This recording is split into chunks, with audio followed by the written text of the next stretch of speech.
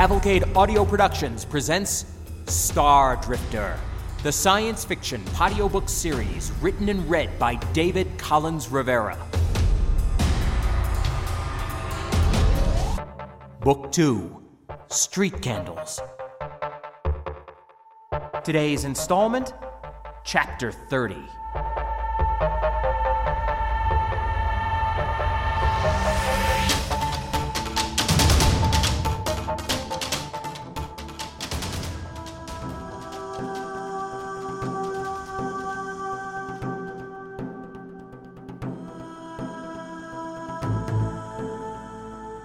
Small stopped us along the way, having Hannah Smith park under the shadow of a tall, weathered outcropping. Everyone was exhausted, and we needed rest. Small, Hockner, and I took turns on watch. I spent my time awake looking at the news, which was probably a mistake as it kept my mood solidly dark and gloomy. There was no sign of pursuit anyway, and we spent these hours in absolute peace before starting off again. Smith punched a long set of hacked numbers into the starter's keypad.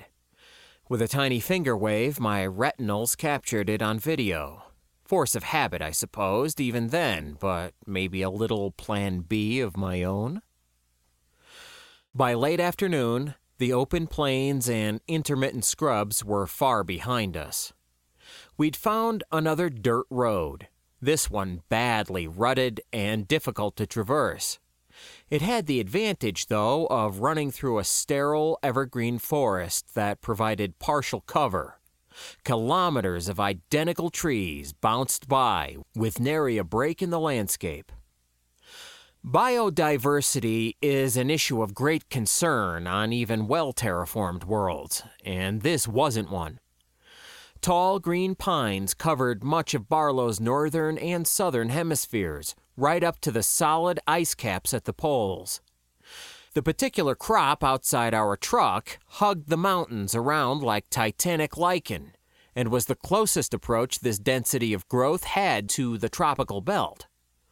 Variety within a biosphere was costly, since each species had to be adapted to a world's unique chemistry. A new world's forest was much cheaper to craft if you only planted a few basic varieties of trees.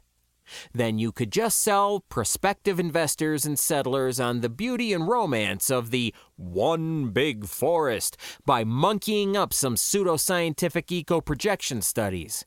Show the marks some artsy vids, give them the old hard sell, and you were good to go.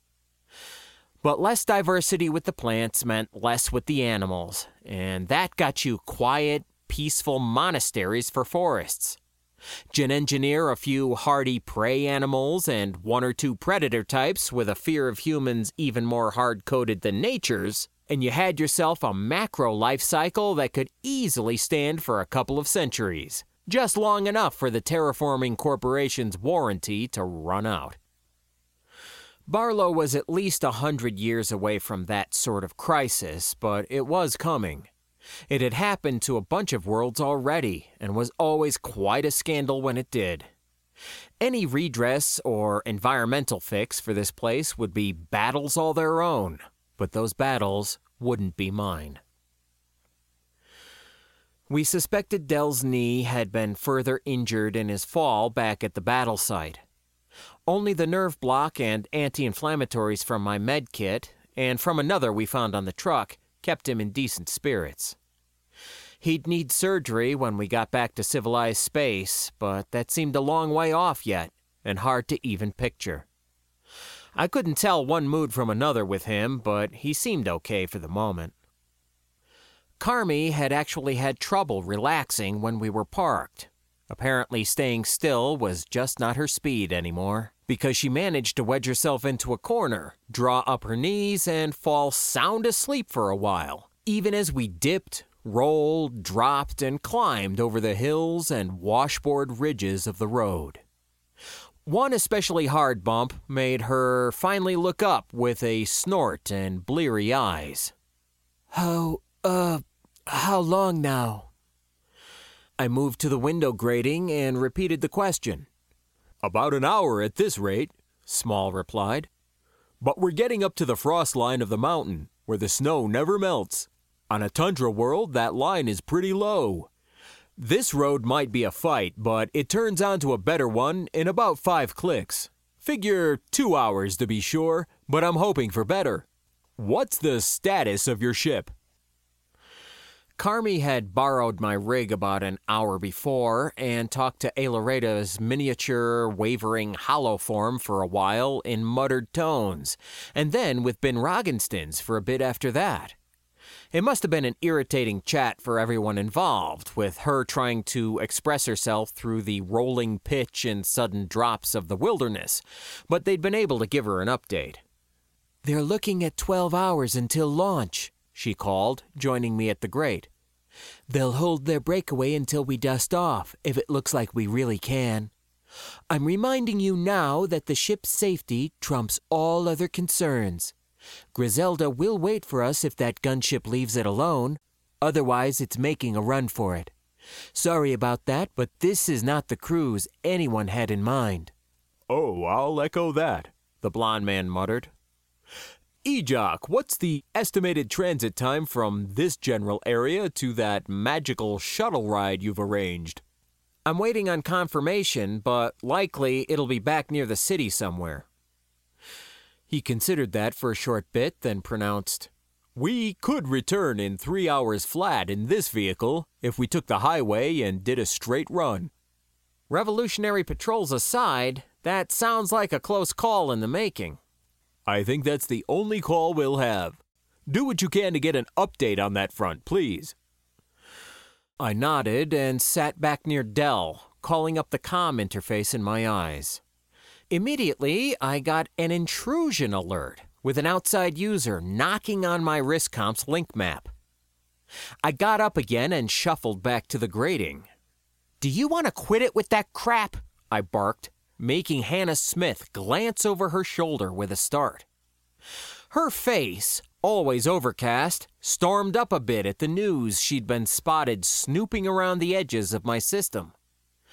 Hockner, sitting on the opposite window side, also glared at me, as if any hostility in my direction from anyone was license for his own.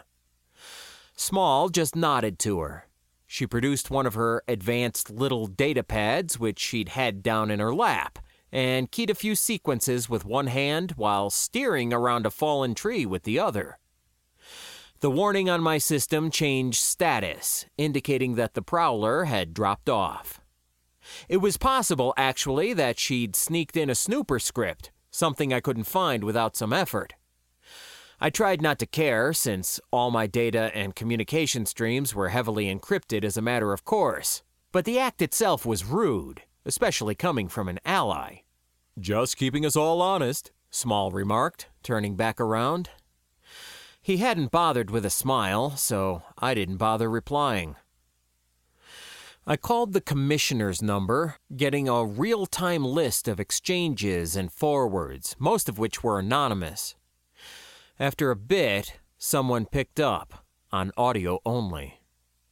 "Is it you?" The old man sounded worried and tired, but careful for all that. "Yes, ask me something." There was a pause, then, "What was I doing when we last saw each other?" "You were outside the house, issuing orders." "What was the dessert course at dinner?" "A foamed pudding. I don't recall what kind." "Something called frostberry," I supplied. And frankly, it was overrated. He chuckled and sighed with a grunt as he sat down, or so I supposed. "I am gratified to hear from you." "The same. I spoke with Sindra. Sounds like there was a close call." "Yes. She is safe now, but the caravan was ambushed. At least half the community did not make it." "Including some of her friends," I supplied, deliberately looking out the back window of the cab, seeing trees, only trees. He muttered a sad assent. "I tried to call a few times, Commissioner. Are you safe?" "From the rebels? Yes. Other quarters are becoming a concern, but the two of us are ready when you are. I spied Small cocking an ear at the grate. The guy just couldn't mind his business.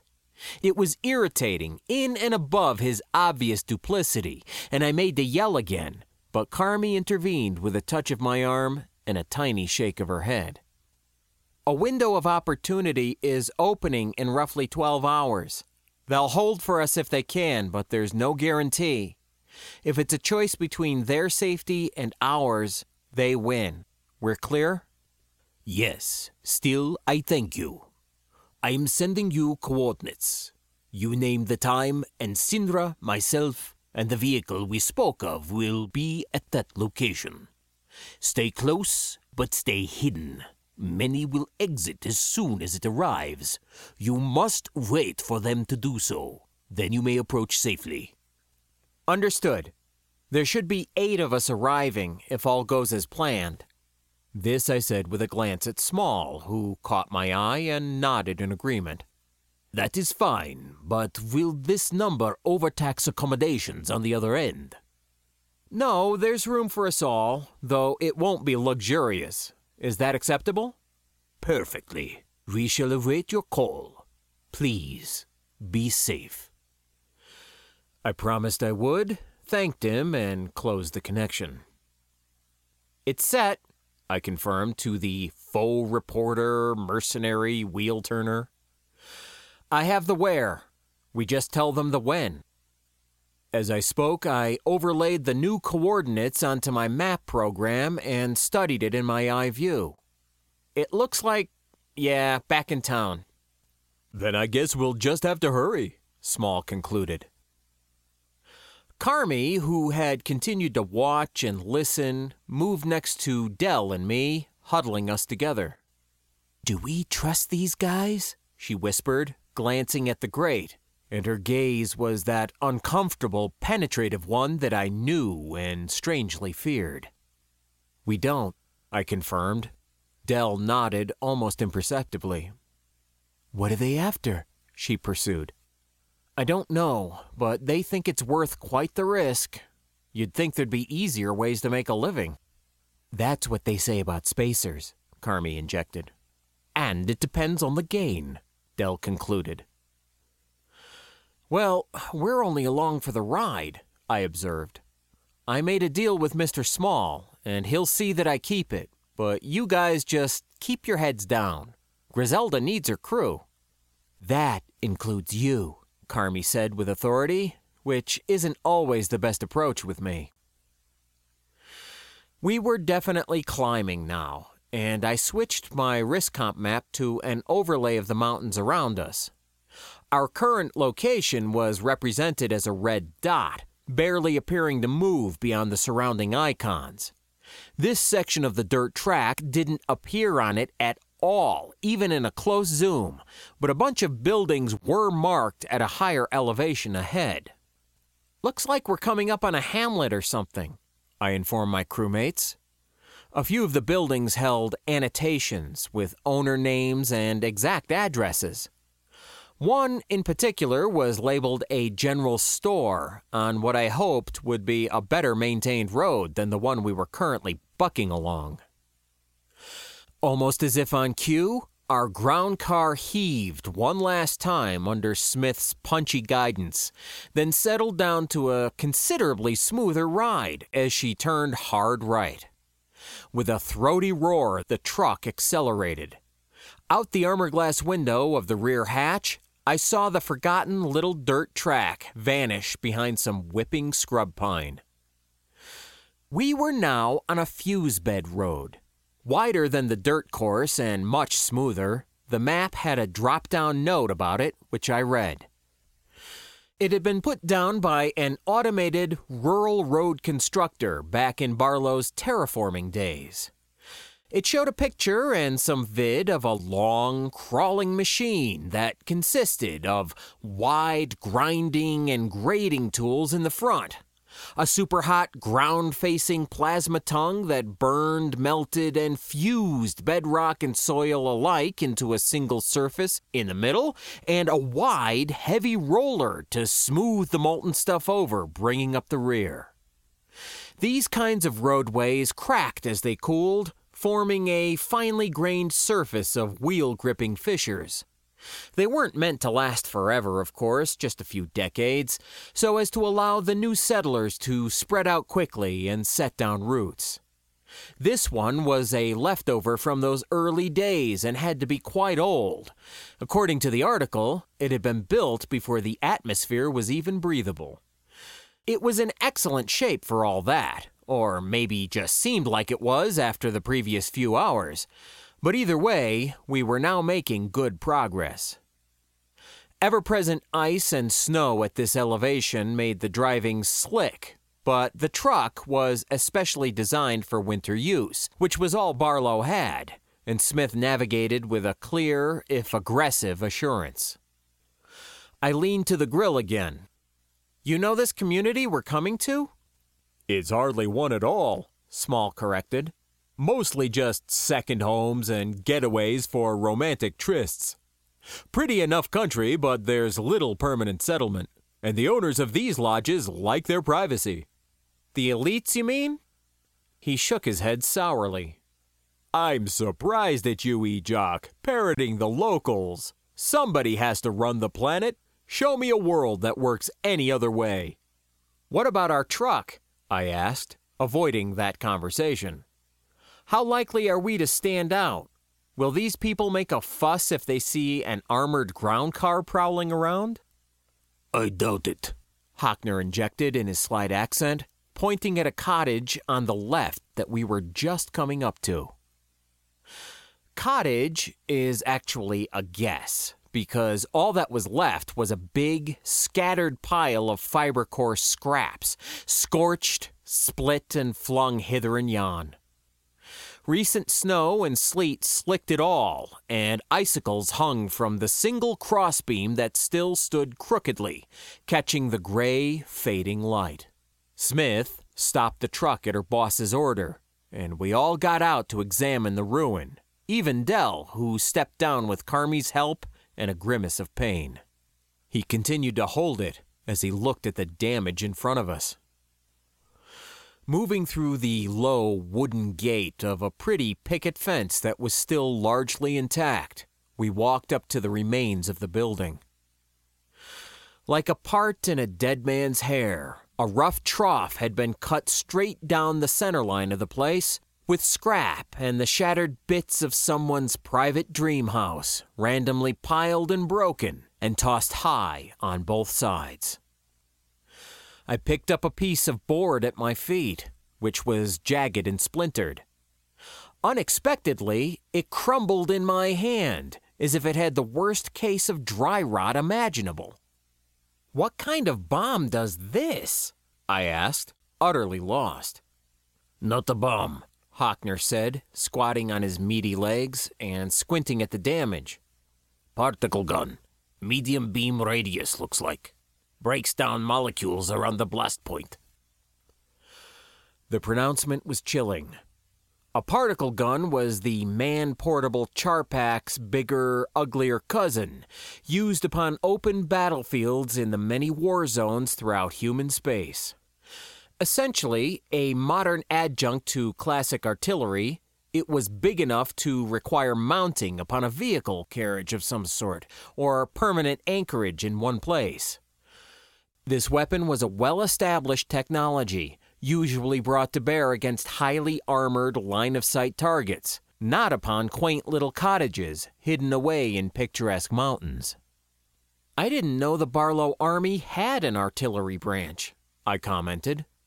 Small's face was grave and drawn. "It doesn't." True twilight was yet a couple hours off, but the time of day and the weather combined to drape us all in monochrome. I caught Carmi's distressed features as she looked around.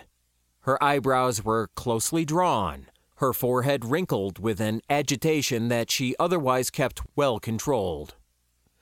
The trees were silent and snow-covered, and the road continued on up in a slight grade, then turned to the right, out of sight. Hockner was studying the entire scene with detachment. He finally pointed away from the front of the house and up in the air a bit. I thought he was indicating a set of tall pines across the road, but when I walked up behind him, I could see that the two trees directly across from the house had their tops sheared right off. A lonesome hill, maybe 2 kilometers away, lurked in the mist. On it was built a large home, half obscured in the creeping shadows of the mountains, yet it had a distinctly familiar, rustic aspect. "No big guns in view," I muttered, then glanced at Small. "Sure you want to press on?" "Oh, yes." It came out as a breath, as a whisper, and that barely restrained fierceness was back again, a furnace fully serviced and ready for a spark, endless fuel in the waiting. His tone and plain determination preempted any arguments, so we piled back into the transport and pressed on, Smith taking it much more slowly now. Between the sobering sight of the attack and the slowly failing light, we had good reason for caution, and I was once again happy to see that Small had collected a really professional, if likely amoral, team. The short woman edged up the road and around to the right. It continued on for 20 meters or so, turning left again, where it opened up on a slightly wider stretch. Here, the trees had been cleared out long ago, and houses were set in place upon smart little plots. There were maybe 6 or 7 of them within easy view, and each one had been given the same treatment as the first cottage. One side of the wide, terraced avenue facing the high house in the distance was completely open, with not even one tall pine to interfere with any of the shots. Hockner confirmed, with a quick assessing eye as we passed by them, that each had been struck from the same point of origin. Debris littered the road, but we either steered around or went over it easily, until we came to a pile of rags that, upon closer approach, appeared to be part of a body, ripped apart and frozen. Man or woman, it was hard to say, and no one seemed inclined to get out and look, so we moved on. "There should be a general store up ahead," Small stated quietly. The road dipped a bit, serpentining again, then opened upon a wider spot. This area was hidden from the distant house by a high ledge, which might also have shaded the place from the evening sun on clearer days than this one. Snow and ice, as well as large and small slabs of stone, choked the avenue entirely. There had obviously been an avalanche of no small proportion. The truck could go no further, and Smith brought it to a halt before a high mound of rubble. Upon exiting, I looked up at the peak, far above, to see where it had all fallen from, but those elevations were shrouded in a cold, concealing mist. "How far away is that store?" I asked Small, who stood contemplating it all with even features. He waved vaguely at the highest mound of the rubble, right at the base of the mountain wall, then turned to the group as a whole. "We have to hike it from here. You 3, he stated to Carmi, Dell, and me, need to come with us." "No, I don't think," Carmi started to reply with the complete ease of one long used to authority, but I cut her off. "Okay, no problem." The blond man nodded, then walked off to join his group, who were fetching their equipment from the truck. "What was that for?" the captain demanded softly, once he was out of earshot. "Dell can't climb these rocks, and this part of the mission isn't our business at all." "They won't let us alone with the truck. We might leave without them." "I'd never order that," she said sourly. "No, but in our place, he would," I replied with a nod towards the fake reporter, who conferred with his people as quietly as we were doing. he can't risk us leaving until he's sure his other escape plan, whatever it is, will work. What do you mean? What plan? His 2 comrades, Dell supplied with a firm nod.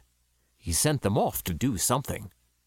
One of them is a starship pilot, I added. Maybe there is another ship on planet after all, but if so, they don't have it yet. How can you be sure?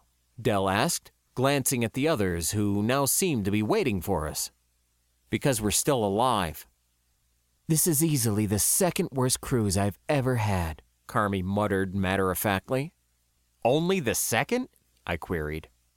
Well, number 1 ended with a wedding ring on my finger. Open combat doesn't even compare. I laughed out loud at that, and Small's team gave me a puzzled and irritated glance that seemed to demand silence and severity. But even Dell smiled with rare good humor. Our broker could stand on his own okay, so the captain went inside the truck for our med gear and the last of the rations, while I made a show of checking over my Panther.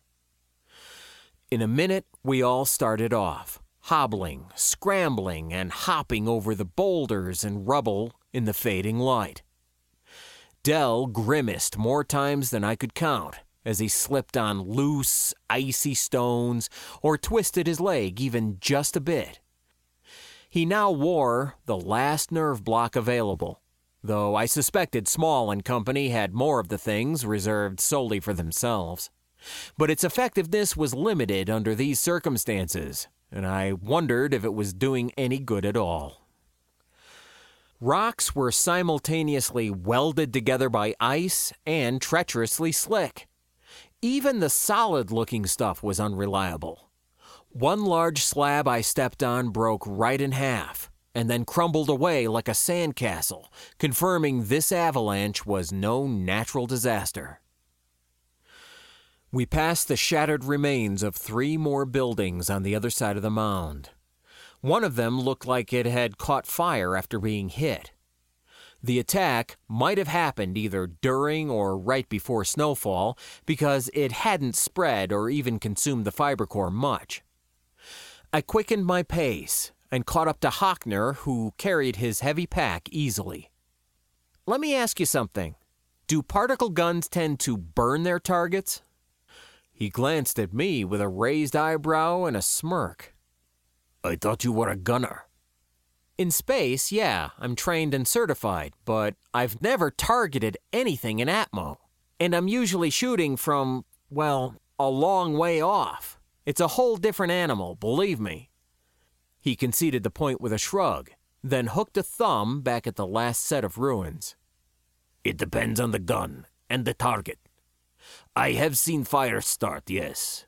The weapon that did all that has a pure stream. What's that mean, then? What form factor does the gun have? He turned the question over a bit, then shrugged again. Its prime function is probably precision armor penetration. It is not out in the open right now, so it has to be mobile. Perhaps a tank, a gunship. It could be nearly anything. No, I replied with a glance at Small, who was leading the way out of earshot. Whatever it is, it's one thing in particular, and you were hired specifically to deal with it. He gave me a frowning glance as we walked, looking confused and irritated, but I pressed on anyway. Think about it. You're a specialist carrying some complex anti-armor hardware, and you've been brought halfway across Alliance space. Something sitting over on that hill did all this. He's not telling us everything. He is the boss. He does not have to. That sounds like famous last words, I replied with a shake of my head, then dropped back to Carmi and Dell, who were straggling. The road continued on past the remains of the small village, up into the open, away from masking ledges and trees. Ahead of us, it dipped into a wide, shallow valley and continued on, climbing to the secondary peak, where the house sat in silence. Small stopped us with a raised hand. The building over there was a bit higher in elevation than the road we stood upon, and at least a kilometer away. The valley before us was draped in darkness, and the road through it was covered in snow and completely invisible. The drifts might have been deep, but I thought I could see some shrubs and boulders standing out here and there. The sun had finally ducked behind the range, and we stood in deep shadow. Small and his team broke out passive light amplification glasses. These were simple but effective eye cup lenses.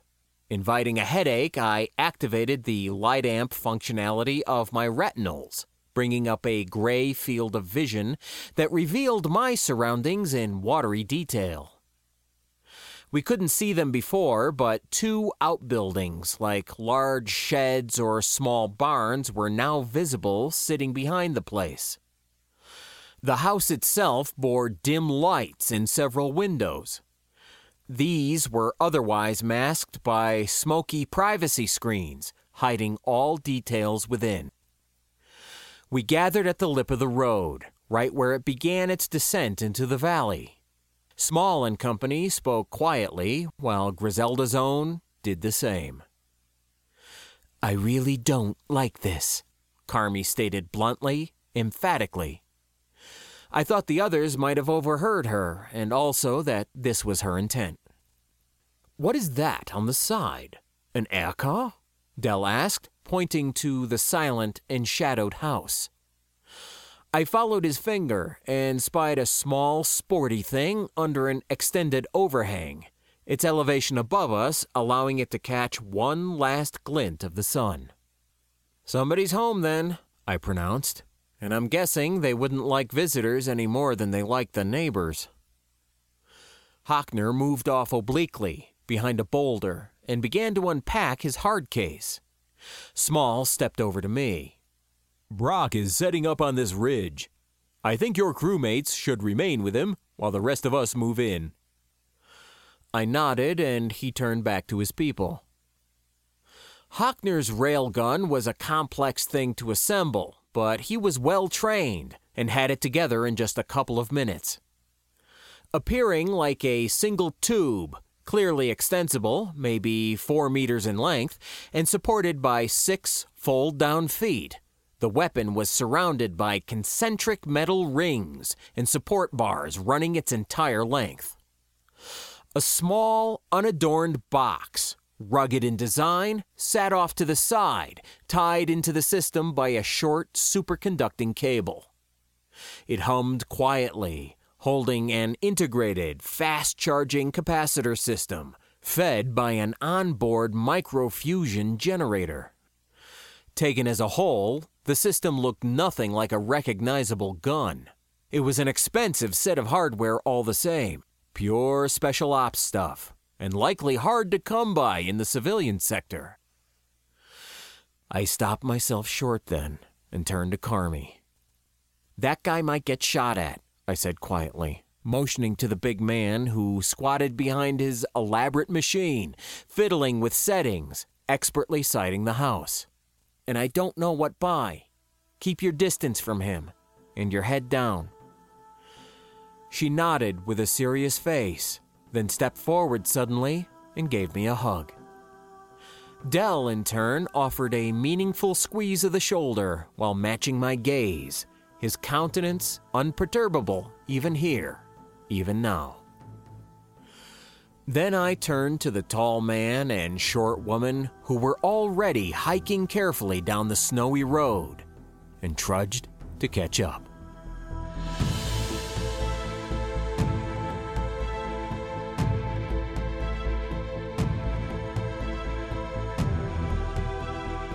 You have been listening to Street Candles, written and read by David Collins Rivera. You can check out my site at cavalcadeaudio.com or drop me an email at lostnbronx@gmail.com. That's LOSTNBRONX@gmail. The Star Drifter theme is a piece called Icor by Trunks and can be found on SoundCloud.com. The Street Candles theme is called Undercover by Karsten Holy Moly and can be found on dig.ccmixter.org.